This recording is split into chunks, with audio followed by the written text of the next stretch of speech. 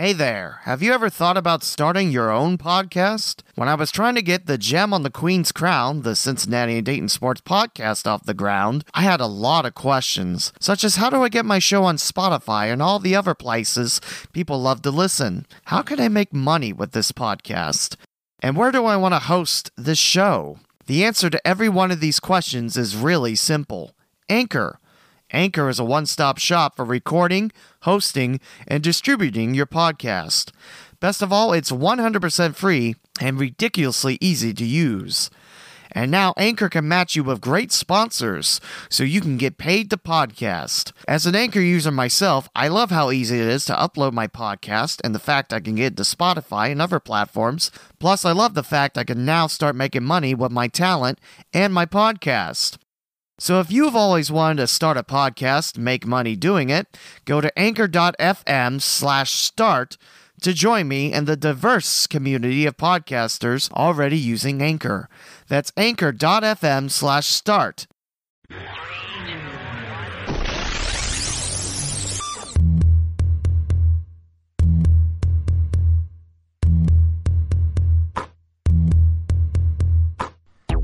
Welcome to the Gem on the Queen's Crown, the podcast covering local Cincinnati and Dayton, Ohio sports.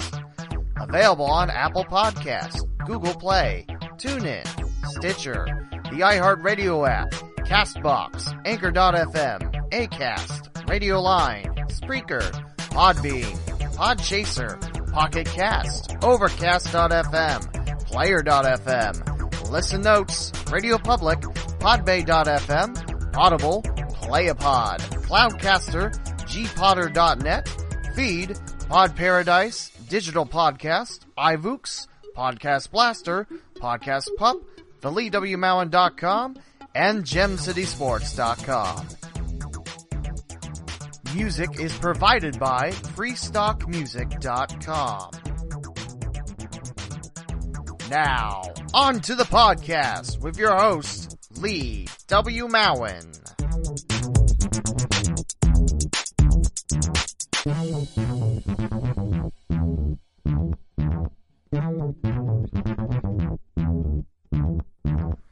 It's episode 43 of the Gem and the Queen's Crown, and for the first time in a couple episodes, I don't have a preview before the opening theme. Is there a reason for that? Not really. On this day of recording, this June the 5th, 2018, I'm now a 30-year-old man. And if you follow me on social media, on Facebook or Twitter, which is at the Lee W. Mowen, you know that I couldn't really care about today. And really, it's about me looking in the mirror and seeing a ginormous failure in the mirror. That, and also, my hair's parted weird. But I would like to talk about some local updates to Cincinnati and Dayton, Ohio sports. That's nothing new. And to close up the episode, I'll talk about what I'd really like to see for my birthday. I can't exactly say the same thing I wrote on my episode notes here, as I have it open on Microsoft Word, because that means I'd have to edit what I'm about to say. So, no on that. A big piece of news around the Cincinnati-Dayton high school sports market, well, state champions, obviously, but there's a bigger one. Chuck Harlow, who was the head coach of the Northmont Thunderbolts baseball team, has retired. 39 years of being a head coach in the local Dayton area, with 714 wins. And 34 years at Northmont, all 34 were winning seasons. Also won 36 games with the Dixie Greyhounds in New Lebanon. Ranked number 8 all-time in the state of Ohio for most career wins. In 2014, was named to the Ohio High School Baseball Coaches Association Hall of Fame, and in 2012 received the Mike Kelly and Don Donaher Award for Outstanding High School Coach in the Dayton area from the Dayton Agnes Club. Tremendous head coach, always liked being the head coach of Northmont, and the kids that he got to work with. The fondest memory I have, which there isn't a lot because I don't really work high school baseball around here, the Reds High School Futures Showcase at Wright State. Centerville and Northmont was the first game of the last day there. The second one was Beaver Creek, Miamisburg. Centerville ended up winning that in extra frames. Trying to remember if it was 9th or 10th. I think it was the 9th at that point. But before the game, I was approached by Centerville Elks coaches asking to read a special note about their plaque that they were giving to Coach Harlow for his 700th win. He picked it up this season. And it was really cool to be able to do that as an announcer. Both sides come together, two close rivals of the G-Walk. By close, I mean, always a good game between the Elks and the Thunderbolts, not in terms of, hey, Northmont's just over there. Well, someone told me that Northmont is short for Northern Montgomery County. That's why it's Northmont. I didn't know that until this year, so yay. I learned something new this year. I can check that off my list. Anyway, like I mentioned, ranked 8 all-time in the state of Ohio for head coach career wins. And here's to a great retirement for you, Chuck Harlow. Now let's talk about state champs around the Cincinnati-Dayton area. We have baseball, softball, and lacrosse. And also there is a state champ for women's track. And we'll talk a little bit about that as we move on through episode 43. Your baseball state champs, Division II, the first one in the Dayton area since 1970, the Eagles of Chaminade-Julienne. They took down previous one-loss team Wapakoneta 3-1 for their first title since 1970. It was a local bash, even though Wapakoneta isn't technically considered in the Southwest Ohio District. It's in the Miami Valley, as I mentioned on my podcast several times. I talk about them because they're part of the Miami Valley and tri-state area. So congrats go out to Eagles, and congrats go out to Wapakoneta on a very fine season. Division III, the runners-up were the Coldwater Cavaliers. They could not take home the state title. And Division IV, Fort Loramie and the Redskins. They take the D4 state title. For softball, there are no local teams claiming the title, but we do have a runner-up for Division I, Lakota West. They were ran-ruled by Perry, 11-1 in 5 innings. Great season by the Firebirds. In Division IV, state semifinalists Bradford, they fell in 8 innings to Jeromesville Hillsdale, 1-0, and eventually it was Hillsdale winning Division IV state title. So congrats go out to those folks. Cincinnati St. Xavier won the Division I boys lacrosse title, and for Division II girls, it was the Marymount Warriors, both Cincinnati schools taking home titles for lacrosse. And the weird thing is, I had to go Google search it because it's not on SWDAB.org. SW District is the account if you like to follow them on Twitter. I had to go find it somewhere else. So congrats go out to St. X and Marymount for their lacrosse titles. There's a really cool story about St. X that recent Twitter follower Adam Baum talked about. So definitely look that up. I wish I copied it on here, but I didn't. I'm sorry. Now it's time to cover track and field state champions. There's 17 events at the OHSAA Championship meet at Ohio State's Jesse Owens Memorial Stadium. And we're going to start with Division III first. Minster won Division III in women's track with 57, and Covington with 32 for second place. And for the men in Division III, East Canton with 64, Smithville with 40. Your first local team, I'm trying to think, Waynesville Goshen's close. Covington Tied with 7th for Waynesfield Goshen with 23 points. And some other local schools. First for the men's side, I believe Temple Christian is Cincinnati. Minster for the men with 6 points, 34th place. Tied with Cuyahoga Heights, North Baltimore, and Fisher Catholic. Newton with 5 points. Euler also with 5 points. Williamsburg with 5. Ansonia with 4. Marion Local registers a point, along with Bethel, Fort Loramie. These results are available, by the way, at bombspage.com. And you click the 2018 OHSAA track results, and eventually you'll find your way there. Going back to Women's Division III, Parkway tied for 47th with Twin Valley South for 3 points, as well as a host of teams. Summit Country Day with 3. Franklin Monroe with 3. Your other teams with 3 points in the girls' Division III. I believe that's Columbus Academy. Arcadia and Jackson Milton. Not to be confused with Milton Union here in Miami County. Like I mentioned, Minster won the state in Division III women's track. The first event Minster took, it is the girls 4x800 meter relay with a time of 9 minutes 18.41 seconds. The team of Francis, Waukee, Albers, and Magado taking that for the Minster Wildcats. Fort Loramie finished 9th in the event. West Liberty Salem with 10th.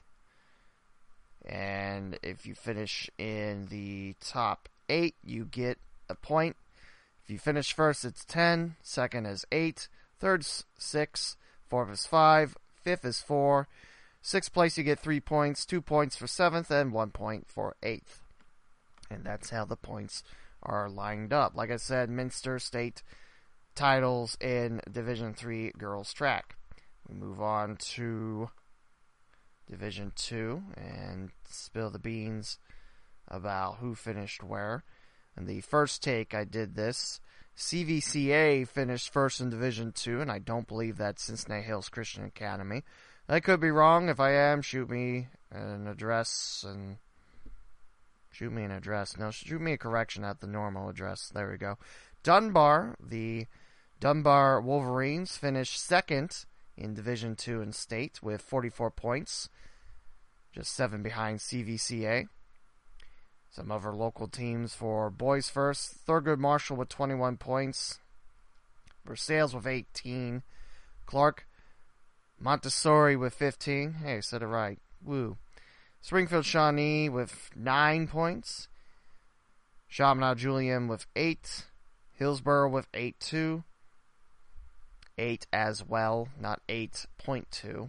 I don't think you can get points in track. I don't know. I only ran a year and I wasn't any good. So there you go. Oakwood, 34th place, tied with a bunch of teams with 6, along with Bishop Franklin Fenwick. You know, I don't know why it's called Franklin. It's Middletown, but whatever. Eaton, tied for 44th with 4 points. Miami East, 5 points. Jonathan Alder has 5 points. There is a team listed as Garfield, so that's great. Garfield the cat hates Mondays. That's the second episode in a row that I made a Garfield reference. Okay. Indian Hill with 4 points. Kenton Ridge with 2. Preble Shawnee with 2 as well. Coldwater with a point. And that's your local finishers in state track. For women, your state title taker would be Beechwood with 38 points. The closest local team would be the Dunbar Wolverines. Again, this is Division II. And that's 27 points for the Wolverines girls track team. Versailles, 12th place, 16 points with Hawken and Van Wert. There's a lot of schools listed on here. Like I said, for state, you have to do very well in districts and regionals to get to Columbus, Ohio to run. or to do your event, I should say. Milton Union and 22nd place, along with Huron with 11 points. Valley View with 10 points for the women's track. Alter in there with 8. Chaminade Julienne with 10. Greenon with 8. This is not Trenton Edgewood. This is Ash Edgewood, so that's not the same team. Bellefontaine with 6 points. I mentioned Indian Hill with 5 points for women. At least I thought I did. Anna makes the list with 4 points. McNicholas out of Cincinnati with 3 points. Carroll with 3 points. Oakwood with 2 points, along with Springfield, Shawnee, and Tippecanoe. Benjamin Logan registers a point, along with Cincinnati, Wyoming. That's your Division II results. Again, bombspage.com/ohsaa/tf/2018/index.htm, and you can find the results at the bottom of the page. We'll go to Division I now. For women's track, Gahanna-Lincoln, which I learned was Gahanna this year. 51 points to take Division I women's track title. Your closest local team would be the Troy Trojans in 7th place with 22.5 points. So I was wrong. There are half points. Look at me correct myself a couple minutes later. Troy in 7th place, 22.5 points. Beaver Creek, 20 points for 9th place. Princeton tied with 10th with 19 points with Throw, along with Lakota East and Lima Senior, 18 points. Actually, Lima Senior was 16 points. Sorry. Mason with 12 points for 22nd place. And top of Kings, 10 points. Fairfield, 9 points. Centerville also with 9 points, tied for 27th. Wayne, 29th place with 8 points. Turpin with 6. Anderson with 6. Mount Notre Dame, I believe that's Cincinnati. That's 5 points for them. Greenville with 3 points. Lima Shawnee with 3 points. Northmont, 3 points as well. Bellbrook with 2 points. Bellbrook in Division I for track? I do learn something new every day, I guess. I thought Bellbrook would have been in Division II. That shows you how much I know about divisions. All I care about is spreading the good word of local sports. I hope you agree. Oxford Talawanda registers a point in Division I women's. And I believe that's all the local teams. If I skip one, I'm sorry. There is a lot of words on here, and I'm trying to do this on the fly on here. Pickerington Central wins the boys track Division I title. And in second place, the Centerville Elks with 36.5 points.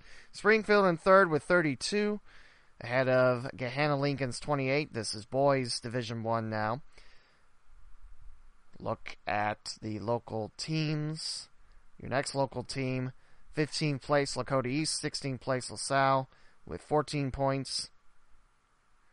Miamisburg makes the list, tied for 22nd with Mollard, both teams with 10 points, along with the Carroll Patriots in town. There's Howland.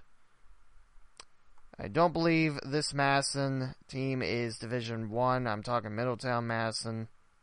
It could be, and I could be wrong. That might be Mansfield Madison, now that I think about it. Vandalia Butler and Mason tied for 38 with 9 points, along with the Elder Panthers. LaSalle with 3 points in boys Division I state results. Wayne and Kings tied with 3, along with Bellbrook. Sycamore with 2 points. Salina with 2 points. Greenville with a point. Middletown with 1 point. Princeton also with 1 point. And that's your state track results. So that means that all high school sports are finished until football begins. That's only a couple months away, just like my next opportunity to announce. So let's talk about what's happening in the world of local sports. We'll talk about the Dayton Dragons. They're recently coming off a very big win against the first place Lansing Lugnuts. If you didn't know before, Dayton's had 2 series up in Lansing, Michigan. Lugnuts are one of the best minor league teams. They were the best team coming into Dayton. Not so sure with those 2 losses anymore if that's still the case. But the Lugnuts, they can hit, they can pitch. They are a very dangerous team, and they're the single-A affiliate of the Toronto Blue Jays. They have been for quite some time. Although I think Lansing started off as a Cubs affiliate, if I remember right. West Michigan, I know, started off as an Oakland affiliate before going to Detroit. Grand Rapids, Detroit, that's a pretty nice area right there. And the Great Lakes Loons, they were Southwest Michigan. Were the Michigan? No? Were they the Michigan Bobcats? I don't think they were. But there was a long story with them. They've been a couple affiliates. And since a team purchased them and moved them to Midland in 2007, they've been with the Los Angeles Dodgers. So, Dayton, of course, single A of the Reds. Quite the series. And the starting pitching for Dayton only gave up 3 runs in 3 games. Starting pitching was phenomenal, including Hunter Greene on Sunday afternoon. Gave up a solo home run, had a no-hitter going into the 5th, and the broadcasters talk on TV how Hunter Greene hasn't given up a hit. Next pitch, taken to the concession stand in left center field, and that's the end of that talk. There's no such thing as broadcaster jinx, people. Stop blaming it on the broadcasters. Okay? Jack Bull did, try to get the people's forgiveness on that, so that was kind of funny. But, like I mentioned, starting pitching, phenomenal throughout that series. It was, I believe it was Naughton, along with Mondial and Hunter Greene, like I mentioned. And all 3 starters pitched very well. The bullpen, however, gave up 21 of the 24 runs scored by Lansing. The loss that Dayton took, it was 1-0 heading into the 7th. And the relief pitcher loaded up the bases, got the last guy he faced on a strikeout, and then was pulled. And Lansing decided to score 11 runs in the last 3 innings. 4 in the 7th, 4 in the 8th, and 3 in the 9th. Dayton would get 1 run in the 9th to end the shutout spell. Dayton would have to go to extra innings Saturday night to take down Lansing, and if you don't know, in minor leagues, you start with a runner at second base when you start extra innings. And Lansing played it pretty smart. First at bat was a bunt, move the runner over to third. That's your first out. And they eventually scored 2 in that inning to take a 4-2 lead. Then Dayton scores 2 to tie it and scores the winning run on a wild pitch.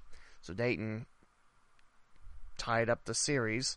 And then Sunday, Dragons really put some runs on starting pitcher Bufo of Lansing. Scored 8 in the first 2 frames off 3 home runs.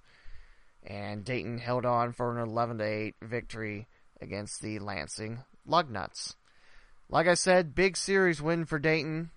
They are now 29-26, and they are heading over to Lake County, which would be East Lake, Ohio, 30 minutes away from Cleveland, take on the Captains at Classic Park. And then Dayton will be back home, take on first place Bowling Green, who also has had the Dragons number. Not quite as severe as Lansing did. Like I mentioned, Lansing led the series 9-0 before Dayton scored the last 2 wins of the home series. Bowling Green's tough. They have Brandon McKay, who, if you remember from last year's draft, McKay was scheduled to go to the Reds because San Diego was supposed to take Hunter Greene. That's the team that Hunter Greene really wanted to get drafted by. Didn't happen like that. Reds got Hunter Greene, and Tampa Bay picked up McKay, who's the first baseman, also left-handed pitcher from University of Louisville. McKay's had a pretty good season, and Hunter Greene has really done a nice job these last few games. Picked up his first professional win in a Dragons top. He didn't pick up a win when he was at Billings last season after the draft. At least I don't think he did. But then again, he didn't pitch much, so there you go. Hunter Green's really done a nice job, and really, it's about the pace that he's doing. He's making it his own, and he's done that so well. Last few games, he's been able to get to 5 innings, no problem. The Dragons pulled Green after 5 innings this game because he reached his pitch count, which is, 80, 85. You don't want to ruin a kid's young arm. He's supposed to turn 19 in a couple months. So there we go. Reds, on the other hand, they fell at San Diego 2 games out of 3. And the nice thing about being on the West Coast, I got to listen to both of the games after the Dragons game was over. And Jeff Brantley, who I really like with Marty Brenneman on the call, brought up a very good point on the inning he did play-by-play. When Billy Hamilton reaches first, why isn't he running? He can get out of double plays with his speed and just make them one-out groundouts or what have you. There was one time which UD's Stamen, he pitched a scoreless frame, did allow 1 hit, but struck out Scooter Gennett. Versailles kid doing a nice job with San Diego this year. But the big thing Jeff asked on both those games, why isn't Billy running? I don't know. I'm not the manager. In fact, I had the opportunity to go to a Reds game on my birthday, and I just said, nah. After you find parking, if you want anything close, that's a couple bucks out of your wallet. I don't know. I didn't feel like going. I don't know why. Hopefully, I do go to a Reds game eventually, but it just didn't feel like, I didn't want to do that for my birthday, I guess. So the Reds, they have been playing better as of late, but they're still in the basement of the NL Central. The draft's happening, and I don't know if you saw it, because the one thing I have been retweeting that hasn't been, this sucks, I'm turning 30, and my life sucks, and blah, blah, blah, blah, blah, is pretty much how people read it. The Reds have had 3 picks. Oh yeah, I forgot I screenshotted the Twitter balloons. The only real thing I wish Twitter would let me do is pop them. Third baseman from Florida, Jonathan India, is now part of the Reds family. And he didn't learn this when it happened. He was busy playing for his Gators. I think it was against LSU, if I remember right. So, 5th pick, it's a third baseman, Jonathan India, and I'm sure there's a lot of Reds fans going, you don't need a third baseman, we got Senzel and Eugenio Suarez on a long contract. True, but with his athleticism, you might be able to move him to second, maybe short. And if he continues the hitting tear that he's been on, you got yourself a pretty fine batter there. So 5th pick is third baseman Jonathan India. Most of the draft picks don't reach Dayton in the first year. Nick Senzel did, along with Chris Oakey, for that matter, a couple years back. The 1 year we almost lost 100 games. I'm not sure if they'll be in Dayton. They might be in Greenville, Tennessee, home of Tusculum Pioneers and also the new Rookie League affiliate for the Reds in the Appalachian League, or Billings. They've been part of the Reds since, 82? Something like that, maybe even 72. They've been around a while. Although their contract is up at the end of the year, and I'm not sure on the process of that. But, like I said, not sure if they'll be in Dayton, but next year, possibly. 47th pick, the Reds take Lyon Richardson, a right-hander from Jensen Beach High School out of Florida. So, right-hander, the Reds pick up. Can't have enough pitchers, I say. 72nd pick, another right-hander, this time from Lemoyne College out of the Syracuse area, the Dolphins, as they're called. I think that's Lemoyne College. I hope I'm not thinking of another Lemoyne, but it's a right-hander, Josiah Gray. That's the 72nd pick that the Reds have used. Throws fastballs in the 91 to 96 miles per hour range. Filled out some this season. So, I like the picks. I don't have a crystal ball. I can't tell you if they'll become Reds or just won't make it through the farm system. I don't know. But I like these picks, and hopefully you'll see them in Dayton. So enough about the Reds. There is something else I retweeted. OHSAA football, the playoff format for this year, new regions and state champions location, will be announced Wednesday, tomorrow, after the day of recording, which is June 5th, at 5 o'clock. So, big news for you high school football fans. Now talk about soccer, if I can ever pull up the tab back, thank you. The Dutch Lions. They, in Dayton, have a 4-game winning streak and also undefeated after 5 matches. Dayton is currently in first place, I believe. Like I mentioned, Coach Grice took the reins of the Dutch Lions after it was announced that the Dynamo weren't playing this year. And most of the Dutch Lions are former members of the Dynamo. They have done a very nice job in West Carrollton. This is probably Dayton's best team that they've had. Go see the Dutch Lions. It's good footy. It's good soccer if you're American. And it's not that pricey to get into. If I could ever find the standings, there we go. The webpage didn't want to work for me.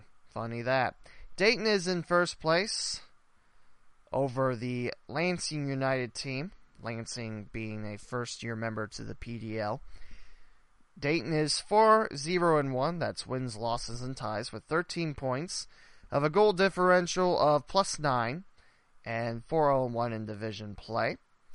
Lansing United's in second place with 12 points, 3 wins, 3 draws.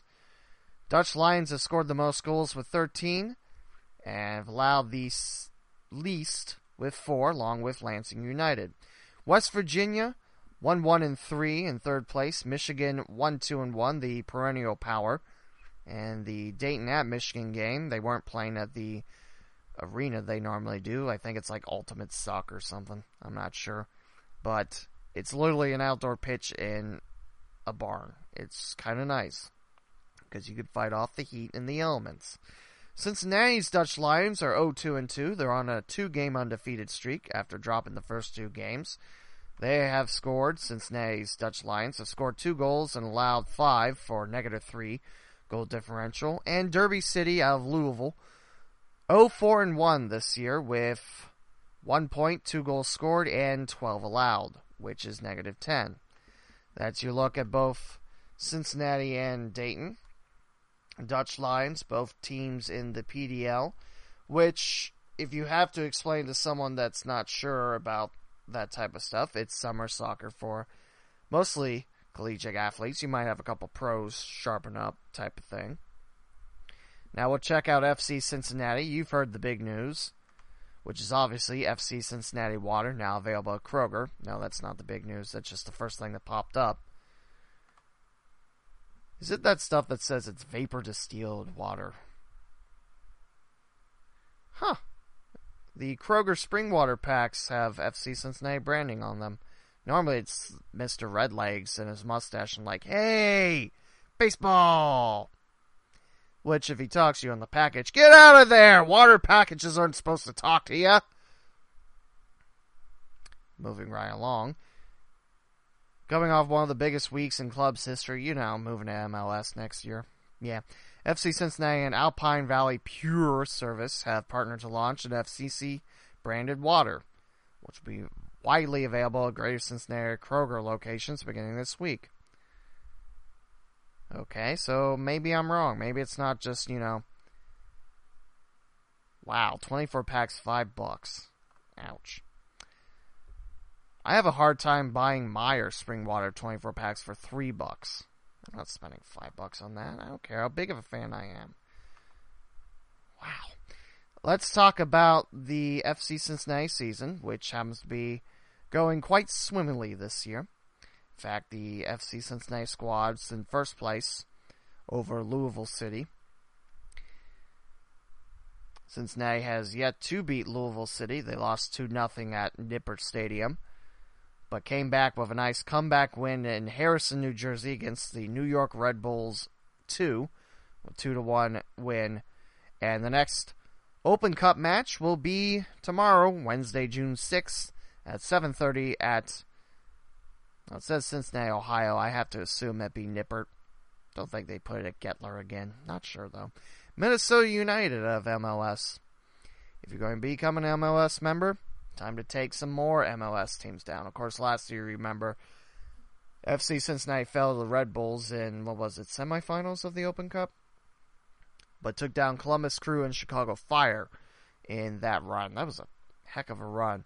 I think FC Cincinnati can build off last year's run and make it special this year, too. The next non-Open Cup game is Saturday, June 9th at Cary, North Carolina, the home of the North Carolina FC squad. And that'll start at 7 o'clock there. Next home game is Wednesday, June 13th at 7:30 at Nippert Stadium against the Bethlehem Steel FC, which is the current home of former Wright State Raider A.J. Patterson. I looked, and it's great to see him in pro soccer. So FC Cincinnati doing quite well this year. It would be nice if I could find the standings on here, but maybe that's too much for me to ask. I'm not sure.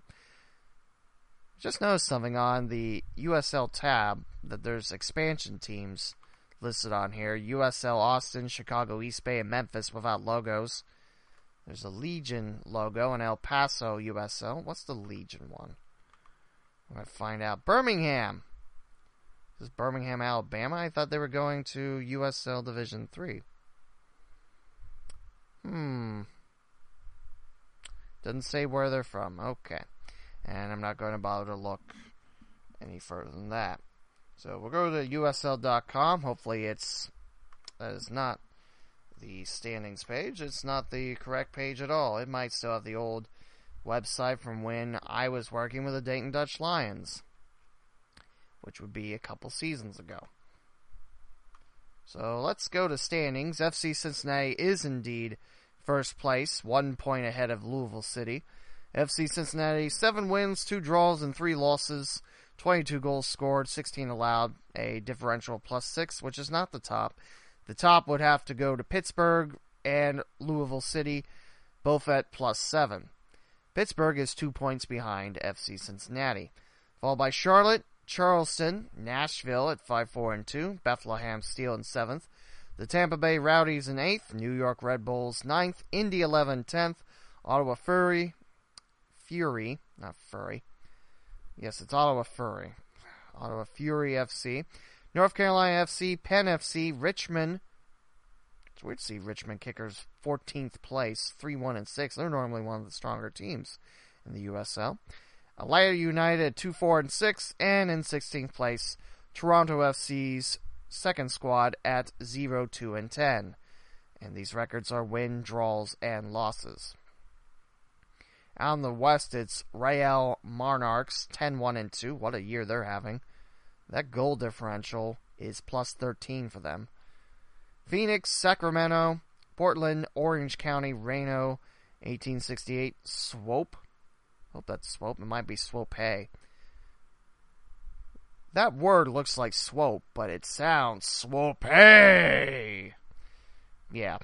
Swope Park Rangers, Colorado Springs, San Antonio, St. Louis, Fresno, LA Galaxy 2, Las Vegas Lights, Rio Grande Valley Toros, Sounders FG2, OKC Energy, and in last place in the West, the Tulsa Roughnecks 0-7-5. That's 7 draws on 5 losses, and goal differential of -12. Now let's look at the Cincinnati Sirens. They took it to Empire. If I could spell right, doing this on the fly again, which I probably shouldn't do. But with my laptop freezing, I wanted to make sure that it didn't make it crash before I got there. Cincinnati Sirens took down Empire Rain Club by a score of 7-0. Lots of local Wright State and Dayton women's soccer players there. Go check them out. They play at Lakota West. And Cincinnati will be back at home on the 9th of June at 5 versus FC Pride. They're out of Indiana. And then they'll hit the road for 2 games at Cleveland and at Indy. Cincinnati won't get a chance to play the Columbus Eagles, as you play 1 game either there or here. And because that game was forfeited because of lack of trainer, it turns out that, Cincinnati lost that game 5-0. Took it to Empire Revs, not Rain like I thought it was, 7-0, like I mentioned. And FC Pride comes into town on the 9th at 5 o'clock. Support local Sunday sports.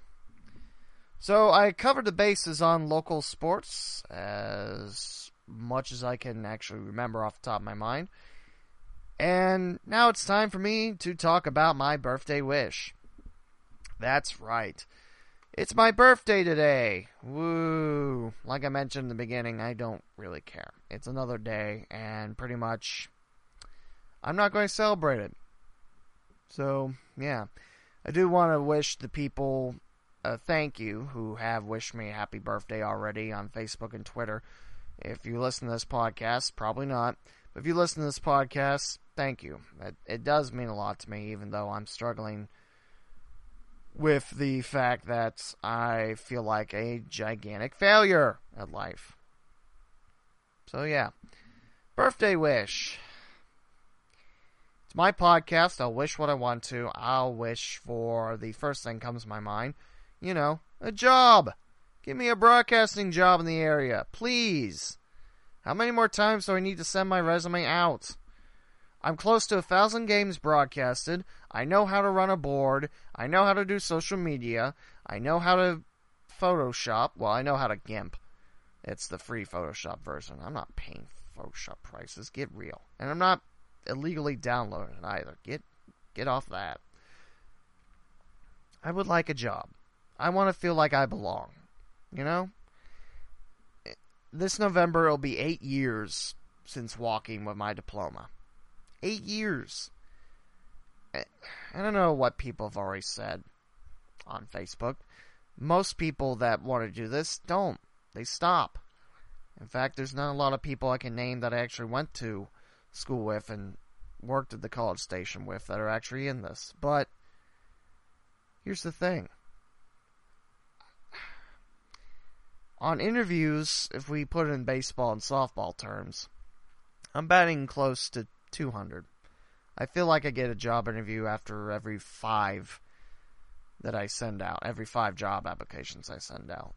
Some of these aren't even broadcasting. These are other things too. So don't be like, yeah, job. Yeah.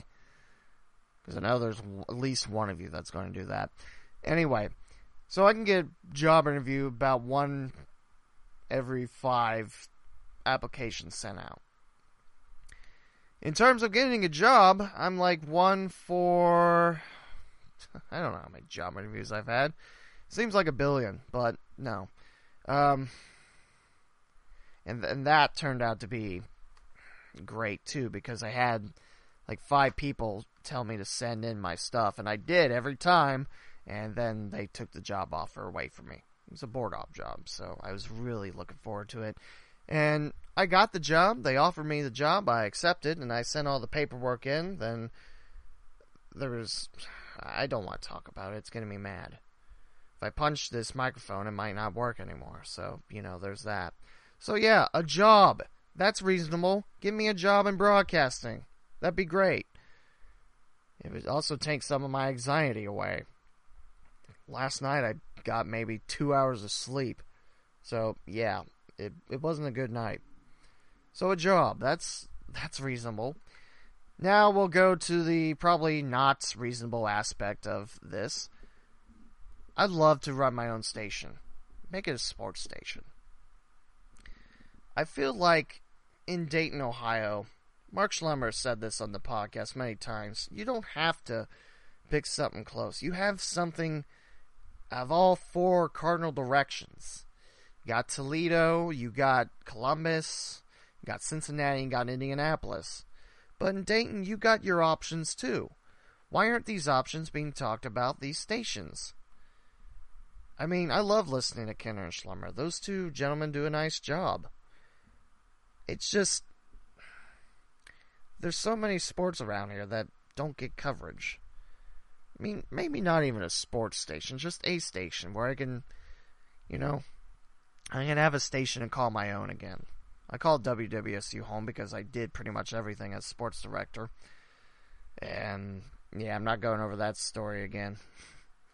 You can hear it a couple episodes ago. I don't remember which one. It's in the 40s, though. One of them I'm talking throughout the thing. Really, I've always mentioned that broadcasting was something I always wanted to do since I was a kid. I've talked about this. But something I don't think I've talked about, or at least into tremendous depth, the second thing I've always wanted to do was be a teacher. Yeah. And I was questioning, should I go for a teaching degree or a broadcasting degree? If I knew what I know now, I probably would have just went with the educational degree. I mean, sure, there's a lot of teachers out there that are struggling, and it's not a glorious field either. But at the same time, I feel like I would have gotten a job by now. If I could teach people how to broadcast, how to do stuff like that, that would be something I really enjoy. Not even just broadcasting. If I had to give that up, but I could teach, I wouldn't mind that. I feel like, useful at that point, I guess. So, yeah, I'd love to run my own radio station and use it so that people interested in broadcasting get, their hands dirty in broadcasting. Learn from experience, what have you. Another birthday wish. Shouldn't have made this a birthday episode, because anymore I don't really ask for anything. I can't really think of anything, really. A job. And, my own station, which probably won't happen. And just, again, it makes me sad that we have such a great sports scene around here, and there's only 2 radio stations, and there's only one local show talking about it. I mean, Cincinnati, yeah, you got sports talk out the wazoo. Lance McAllister, he does a nice job. Mo Egger does a nice job. The other night, I was coming home from the Horizon League tournament, I was listening to Mo Egger talk about how the Reds and Homer Bailey should just split up, and money shouldn't really be the factor in deciding if Homer Bailey goes or not. I didn't disagree with him on that. I mean, it sucks that Homer Bailey's been injured that much, but he brought up some good points. And in having an opinion like that, I mean, that's something I gotta work on. I mean, because my opinions aren't, like, oh, you said that? I would try to look at both sides of the coin. That's how I always been. At least how I always try to be. So, yeah, my birthday wishes are that. And more listeners on this podcast, that'd be pretty swell too. Although the numbers have risen back up in the last few weeks, so that makes me pretty happy. This is me being happy. I'm still mad I can't pop those balloons on Twitter like bubble wrap. But, there you go. I guess that'll do it for episode 43. The original plan for 43 was scrapped. Hopefully we'll do that next week. I promise. That one I'm looking forward to. It's it's the first person I ever broadcasted a game with on WWSU, Andy Wilson. I'm going to have him on the podcast, so I am really looking forward to that. Hopefully it's 44, might be later, I'm not sure. Still have a couple ideas I'd like to pan out, and late next month will be the 1-year anniversary of me having a podcast and actually doing it for all but 1 month. I think if I keep on schedule, maybe start doing more two-a-days. Yeah, I'm going to start doing more two-a-days. I need to really whip myself up in shape. I can't believe I said that. That's not getting edited, though. 2 a week. 2 episodes a week. I might start doing that to reach 52 the last week of July. I might not. I don't know. I haven't really decided. But what I have decided is, it's my 30th birthday. I'm going to do something. I'm going to go out and do laundry. Adult stuff. Yay. For all the people that wish me happy birthday so far and listen to the podcast, thank you very much. Sorry I'm gloomy Gus about it. I should be back to normal in a couple days. Maybe, not really, but, you know. That'll do it. Episode 43 is in the books of The Gem on the Queen's Crown. We'll talk to you next week. Thank you for listening to The Gem on the Queen's Crown. Follow the podcast on Apple Podcasts, Google Play, the iHeartRadio app, TuneIn, Stitcher, Pocket Cast, Acast, Radio Public, Anchor.fm, Radio Line, Player.fm, Spreaker, Podbean, Podchaser, Overcast.fm, BeyondPod, Podbay.fm, and Listen Notes by searching Gem in the Queen's Crown. Like the Facebook page, The Gem on the Queen's Crown, and follow on Twitter at Gem on Queen Crown. Follow the host on Twitter and Facebook at The Lee W. Mowen. Visit theleewmowen.com and gemcitysports.com. Music provided by freestockmusic.com.